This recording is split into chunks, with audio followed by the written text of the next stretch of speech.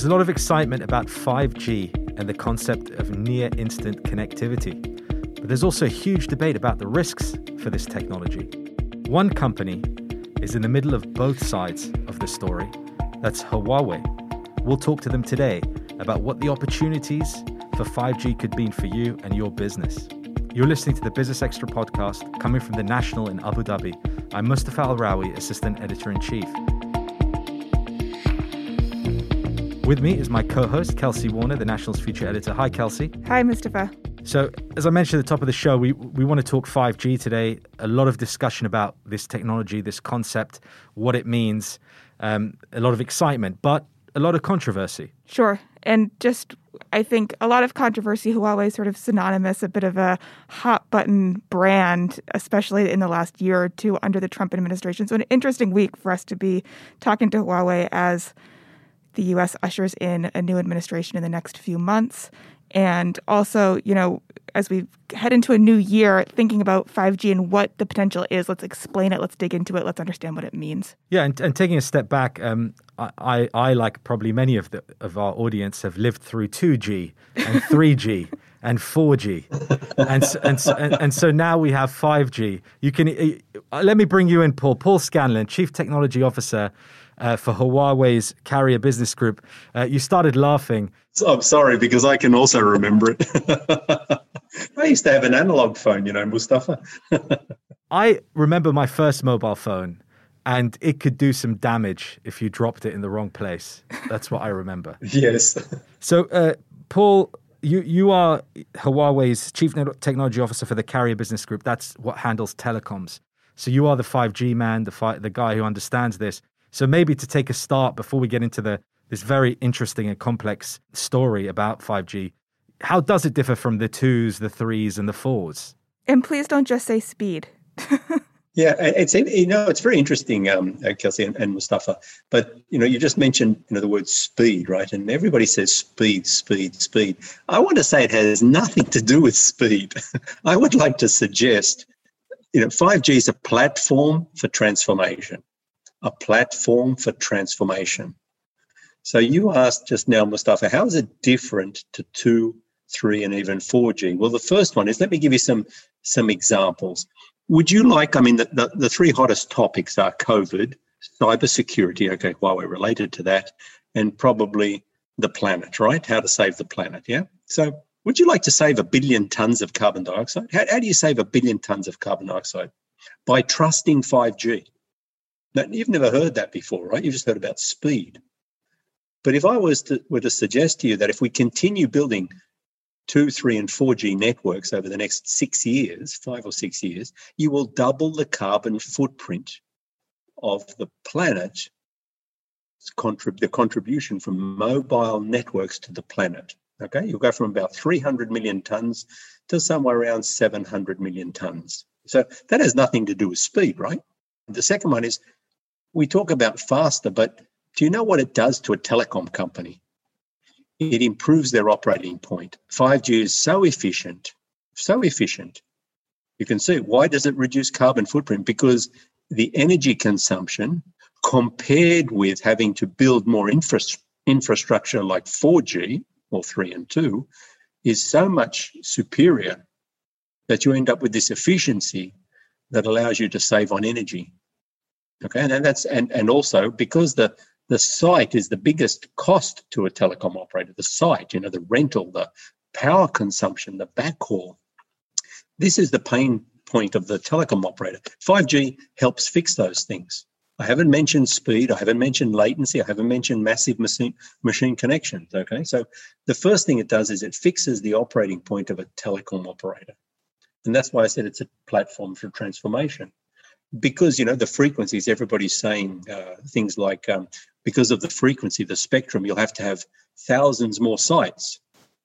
But how would we build these thousands more sites? Well, I don't know if you can remember, but if you ever saw it back in the old days, but a GSM mobile base station was about 2 meters tall, 19-inch rack, 400 millimeters deep, and as I say, almost 2 meters tall. Yeah. Today, we put 5G, it looks like the footprint of a Wi-Fi router. Outdoor site looks about a couple of sizes of a shoebox. So that means you can deploy it in a different way. And that's why we could deploy it along the lampposts. We could deploy it along the power poles. And we don't have to build these huge, ugly towers necessarily. Yes, I mean, there are some instances where you will. So that's why I say it's a platform for transformation. And the starting point is it improves the position of the operator. And if it improves the position of the operator, you expect benefits to flow to the customers. Okay, so I'm happy for the telecom companies and I'm happy for the aesthetics and the savings. But okay, in Huawei's home country of China, there's already 180 million 5G users. What does that actually look like? Is that changing everyone's daily lives yet? What are the trends? What are you seeing from this 5G use that we're already starting to see? And how will it evolve? It's a really good question, Kelsey. So let me give you a very good anecdote. I mean, I'm in China. Actually, I'm just out of China at the moment, but I was in China for the last sort of 5 or 6 months, right? I actually chose to go back to China because it was actually safe during the COVID period, believe it or not. Since March, I was, for 4 months from March or 5 months from March, I was in China. And I can give you a couple of very pragmatic anecdotes. The first one is, yes, we have 190 million or 180 million customers in China, but we built almost 700,000 4G sites. Let's put that in perspective.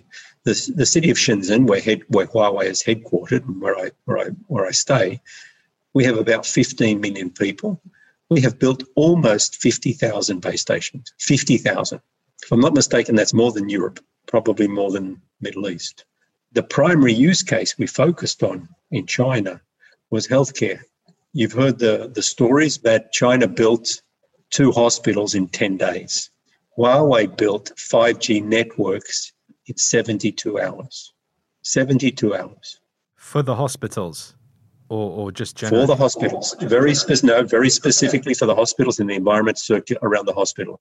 But just bear with me, it's a very specific use case, Mustafa, right? So first of all, we built it for the hospital, but in addition, we built cloud-based AI solutions over a period of about 2 weeks after that. So let's call it a month.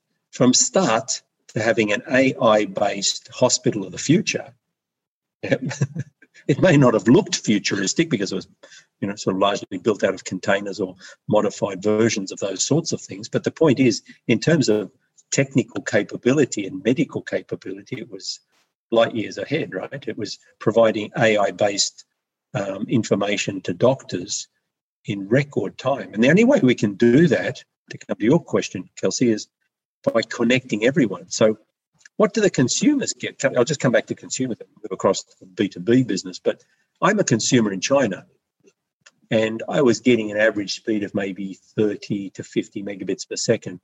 In March, I can still remember the day when I thought, my phone seems to be faster. Even for sending SMSs, the old-fashioned SMS. My mum doesn't, use things in Australia. They're very sophisticated. So even an SMS was going at lightning. I just press it, it's gone. Not sending. Then I realized, because I had a 5G phone, that China Unicom had actually connected me and moved me across to 5G without even telling me. I was getting 290 megabits per second every single day. So what was happening? My experience was terrific for any content. 50 meg file finished in a couple of seconds, 1 second perhaps. Video, absolute clarity. I don't play games on my phone, so I can't really tell you about the latency and things like that. But the important thing to think about is that they did it without charging me more. And their business model is Paul doesn't churn. Paul consumes his data package more quickly and pays more. But we didn't charge him more for the experience. So if I kind of look at this, and we'll go back to your points about lower energy use related to 5G, efficiency, lower costs for the telecoms companies. And then I think back to, the early 90s when we had the World Wide Web, and there was a lot of excitement about what that technology could do for us. And now we fast forward to 2020 and there's a lot of buyer's remorse, regarding the size of Google, the size of Facebook, how big tech has come to dominate everything and own the data. So I can understand why there is such a fierce debate around this new era of 5G technology and who will control it. And at the moment, it seems as if Huawei, because of the vacuum left by other companies, it's not because, Huawei necessarily set out to be the number one, but circumstances have put you there. And so if you're in the lead on this, I can understand why there is a huge debate about whether one company should dominate or not. Do you think that, to a certain extent, it is we are not as naive as we were 25 years ago about technology, and that has made us a little bit more wary about opening ourselves up to the benefits, and particularly where right now the benefits outside of China are not immediately obvious to the consumer, but are more in the background for businesses and corporations? I mean, obviously I wear a Huawei hat. So let me put it in a slightly different way. We spend at least 10, and last year 15% of our revenue. So it's $15 to $20 billion, Mustafa, on R&D. We spend more on R&D than the sum of all our competitors. And we have been doing that for years. And where do we spend our money? We spend our money in a couple of areas. We spend our money on intrinsic IP. So that's material science. Let me give you an example. I can still remember the meeting we were having. It's sort of a sales and other meeting in headquarters with my CEO for the Carrier Business Group, the one that makes $50 billion, right? And we were looking at the first generation prototype about, we were considering it becoming general availability of the first version of the 5G base station. Mustafa, it was 45 kilos, 45. I say, okay, what does that mean? Can you imagine my CEO tapped the table and said, don't you understand occupational health and safety in Europe? 40 kilos is the maximum allowed. You need a crane to do the installation. Do you know how expensive it'll be to our customers to install 5G? Within a month, our product was 40 kilos. 1 year later, that was a year ago, okay? Can you imagine, just in January this year, I'm in London, and we're launching our version 2, second generation of the base station 5G G-Node B. And it's 25 kilos. So I asked the R&D guy, I said, to see if he understood. I said, why is it 25 kilos? Why did you make it 25 kilos? And he said, Mr. Paul, because 25 kilos means only one person has to go to the site to install it, and our customer saves money on installation. 25 kilos. Okay? So if I may politely correct you, is we didn't by accident become number one. We've been focusing on two key things. We've been focusing on the operator's operating problem. And the second one is customer experience. We have the widest product, broadband, in terms of how many megahertz it can cover. And the performance, why do we have 60% of all networks around the world, and probably more if we didn't have the geopolitical issue? Not because we're cheap. It has nothing to do with that. It's because the quality. So we invested in material science to try and get the product weight down. That's why I'm saying, where do we invest our R&D? In power management, in material science, and these sort of things that affect the customer. That's the first point I want to make. That's how we get to become, number one. You also mentioned a question about, technology wary. I've just been talking just recently about, the fear of technology. And if you cast your mind back a little bit longer than you and I, but back to the days when, there was no electricity, back to the 1826, if I'm not mistaken, when, a bunch of protesters in northern England started protesting against 21 cotton mills or production. No, it was a mill of some form, because they were worried about their livelihood. And these guys are called Luddites. That was the name given to them back, 150 years ago, 200 years ago almost.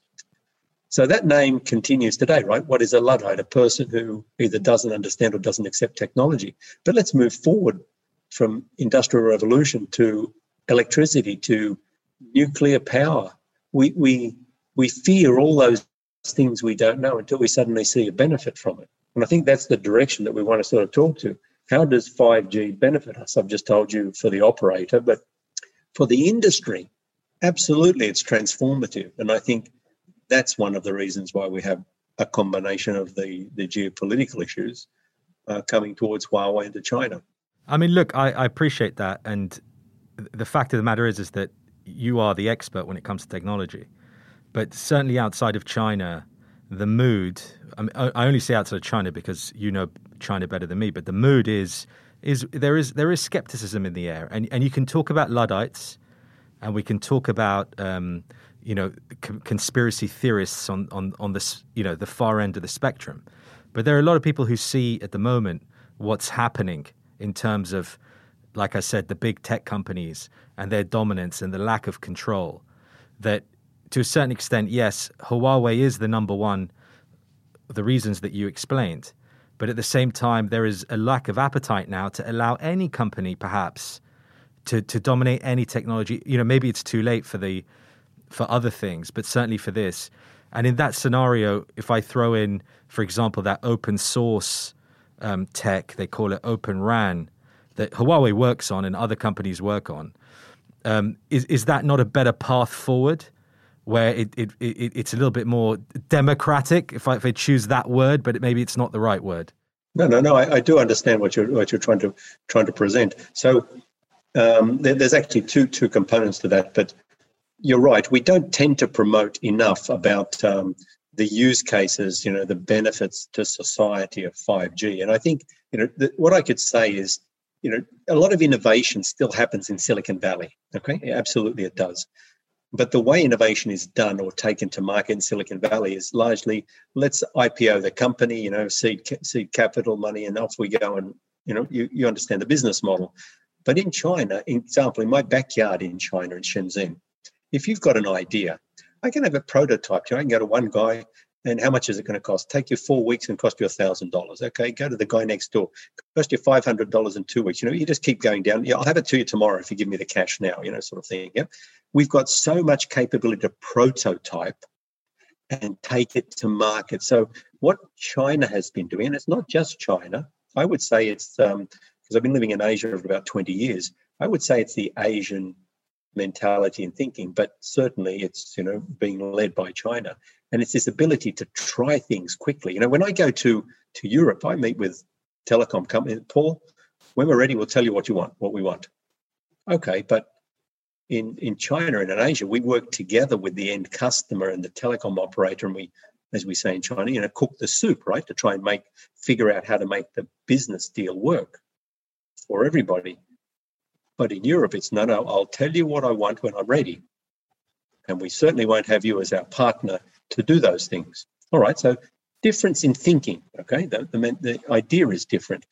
But in Asia, and not just Asia, Middle East, Africa, Latin America, there's a sense of urgency. How do we leapfrog? How do we go and not have the problems that we have in the West? I'm Australian, right? So, we have these challenges in Western society where, it's 5 o'clock, let's go for a beer, or it's time to finish work. We won't do that in Asia. We'll just keep going, because that's the way we think. Okay, so just a little bit of difference between how East and West thinks, if I can put it that way.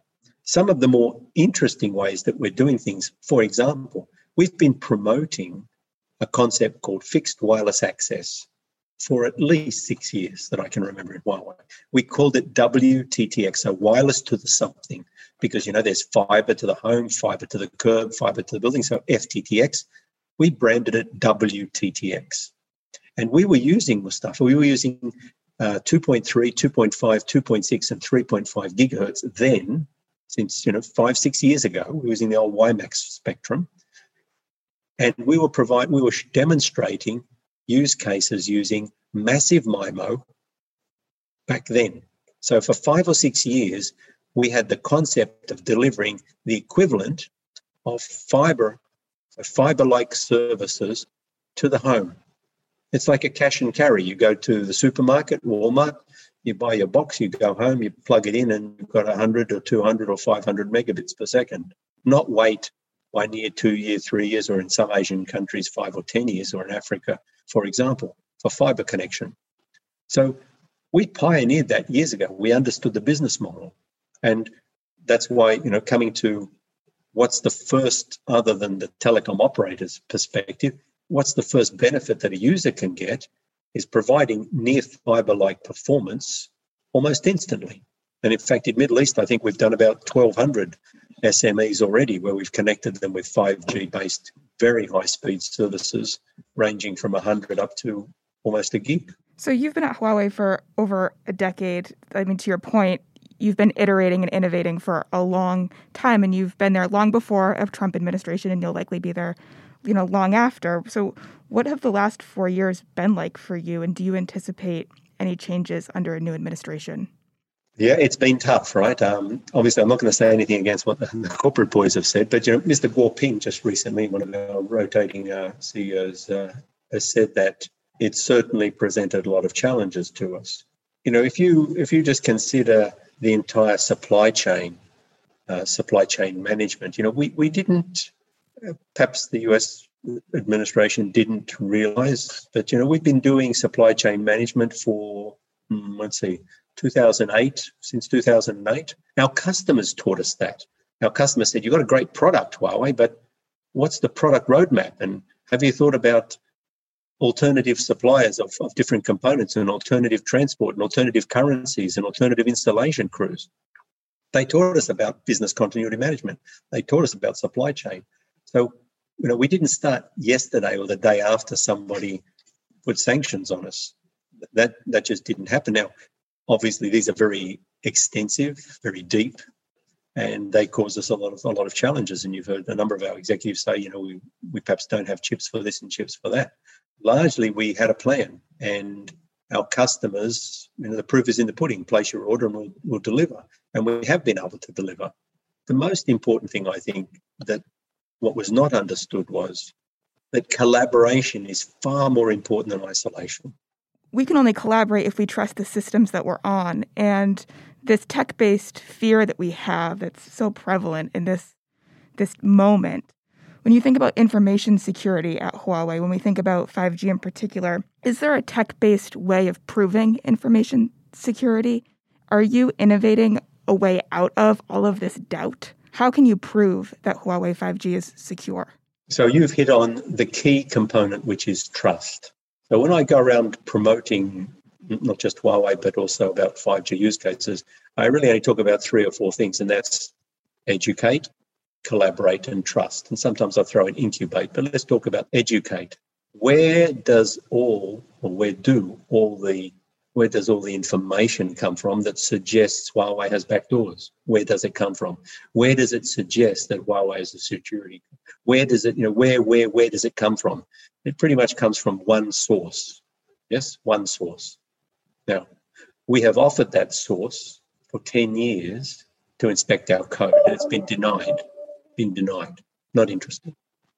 I actually chair a program in Huawei. I'm on an advisory committee where we actually do try to take comments from industry and from our customers relating to cybersecurity and resilience in our software and better architecture and open source code management, all those things that the Oversight Board in the UK mentioned, we take them seriously. We take them just like a customer says, you need to fix this, you need to improve that, you need to do this. We did all that. But what did the Oversight Board say? It said quite clearly, somewhere in the middle, no state intervention. That means there's no back door. Next, please. No. Why would everybody be targeting Huawei? We do things differently. We're not a public listed company. We're a private company. We make $122 billion, and you don't have to take my word for it. Go and ask our customers. The majority of customers in the Middle East love Huawei. Why? We've already answered that question. We improve their bottom line. We improve their customer's customer. So what are we doing? We are promoting actively a concept where let's have independent audit and certification. You want a product from any vendor. It's Huawei, Ericsson, ZTE or Nokia, it doesn't matter. Cisco, it doesn't matter. You want to use that product in your country? There's a certification body, there's an authorizing body, there's a test laboratory. They'll test everything. If it passes all the tests, then it can be certified and it's validated and used. So we have been promoting a campaign, or trying to have a campaign of openness, transparency. We invite customers, regulators, we invite industry experts to come and look at our products, inspect them. We have programs with different governments to show them what's inside our products and our code so they can be satisfied that we do these things. But you don't see that promoted in the media, do you? Paul, we're going to have to leave it there. Paul Scanlon, Huawei's Chief Technology Officer at its Carrier Business Group. Thank you so much for explaining 5G, and we look forward to talking again. Thank you very much, Mustafa, and thank you very much, Kelsey. Sorry if I talk too much, but, I'm a passionate guy about 5G. Kelsey Warner, the National's feature editor, thanks for being with us again today. Thank you. Before we finish, here are some of the other stories at thenationalnews.com. Bahrain-listed private equity and alternative asset manager Investcorp said it sold 8 multifamily properties in the US for more than $900 million. Britain's unemployment rate rose to 4.8% in the 3 months to September, the highest level since 2016, as the coronavirus pandemic saw employers cut more jobs. And the Abu Dhabi National Oil Company will explore the potential of new fuels, such as hydrogen, as it moves to reduce its carbon intensity over the next decade. Thanks for being with us today. All that remains to thank our production team, Aisha Khan and Arthur Edison, and you all for listening. Please do join us again next time.